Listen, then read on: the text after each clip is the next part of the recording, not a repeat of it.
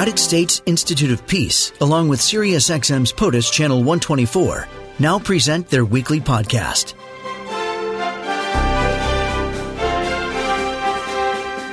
So pleased to welcome back to the show Ambassador William B. Taylor. He's Vice President for Strategic Stability and Security at the U.S. Institute of Peace. He served as U.S. Ambassador to Ukraine from 2006 to 2009.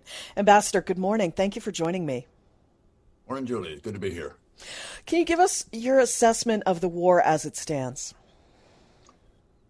Sure. We're in really the second phase. First phase, the Ukrainians won decisively when the Russians tried to take the capital, Kyiv, and depose the president of Ukraine, President Zelensky, and the Russians failed. The Ukrainians won that first round.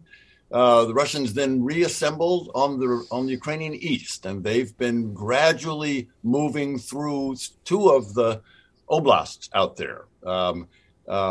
This is a race, Julie, between the Ukrainians trying to get the new weapons coming from the United States and other NATO nations, while the Russians try to move through in the eastern part of the country. That's kind of where we are right now. And, you know, some interesting headlines over the weekend. Zelensky believed that some in his government were conspiring with Russia, Russia threatening doomsday again. And you believe, sir, that the parties should sort of be nudged toward negotiating an end. I don't. You don't? I think that I don't believe that they should be nudged. The Russians should be nudged, but the way the Russians get nudged is by success of the Ukrainians on the battlefield. Mm-hmm. No one should be nudging President Zelensky at this point. He's the one who's going to decide when it's right to negotiate. If he were to negotiate right now, Julie, if he were to go for a ceasefire right now, he would be ceding some over 20% of Ukraine to the Russians and rewarding them for their aggression. No, I don't think now's the time for negotiations. Zelensky has said that as a precondition, Russia must go back to its position where it was, like on the day of the invasion, like basically back to factory settings. That's correct. That's exactly right. And he's going to do that either by the Russians deciding they're going to pull back, or more likely, in response to a counteroffensive that the Ukrainians are mounting right now. The Ukrainians are starting to push the Russians in the south, and if they can push the Russians back to the dispositions of February 23rd, which is the day before the Russians invaded, then that would be the time to start negotiations. It seems almost hopeless. You know, Putin does not like to retreat.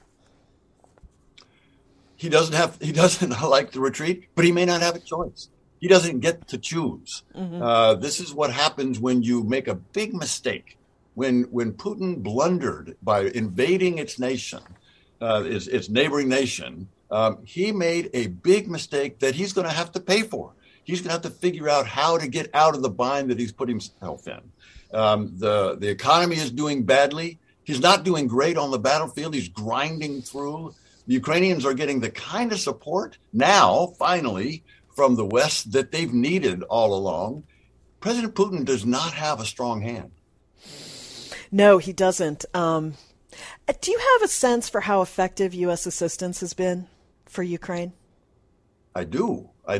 By talking to the Ukrainians. And the Ukrainians are very, very pleased about this new assistance that's arriving. They're pleased at the old assistance. So at the first part of the war, as I mentioned, when the Ukrainians pushed the Russians back out from around Kyiv, the capital, they used anti-tank weapons and anti-aircraft weapons supplied by the Americans and by NATO. And they were very successful. In this new phase where artillery is the big weapon, those heavy-duty, long-range artillery pieces are now coming in to the Ukrainian side. And the Ukrainians are pleased with the earlier versions, the earlier anti-tank and anti-aircraft, and they're very pleased with these long-range weapons called the multiple launch rocket systems, the HIMARS.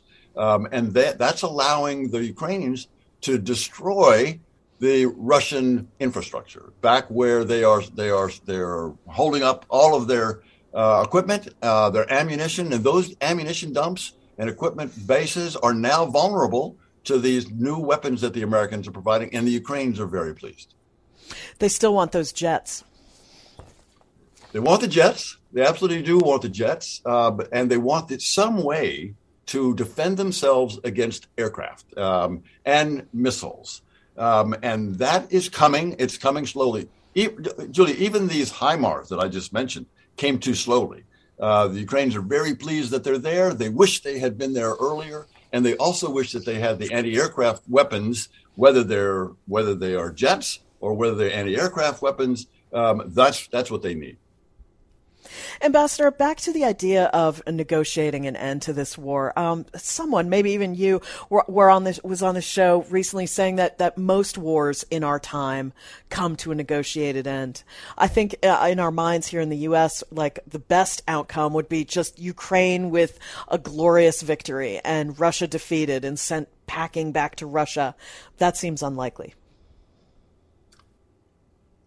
Seems unlikely, not impossible, but unlikely. I would agree. And again, there are opportunities for negotiations when the time is right, when the Russians are pushed back, and that can happen.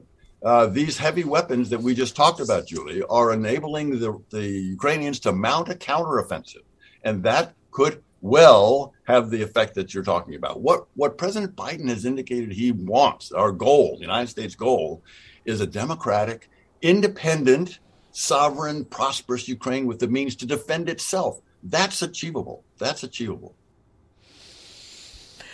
Huh. The predictions are from the Pentagon that this could be a very long slog in Ukraine. Do you have any concerns about U.S. resolve? The United States recognizes the importance of Ukraine. It's important as a country of 44 million people. It's important as a defense against Russian further incursions into Europe. It's important to demonstrate that our democracy can support their democracy. This is really what it is. Ukraine's on the front lines. And I believe that the United States, even though it's painful, even though it's costly, will continue to provide the support to the Ukrainians that they need in order to succeed. Ambassador William B. Taylor, thank you so much for joining me this morning. Thank you, Julie. Really great to talk to you. This podcast has been brought to you by the United States Institute of Peace and SiriusXM's POTUS, Channel 124.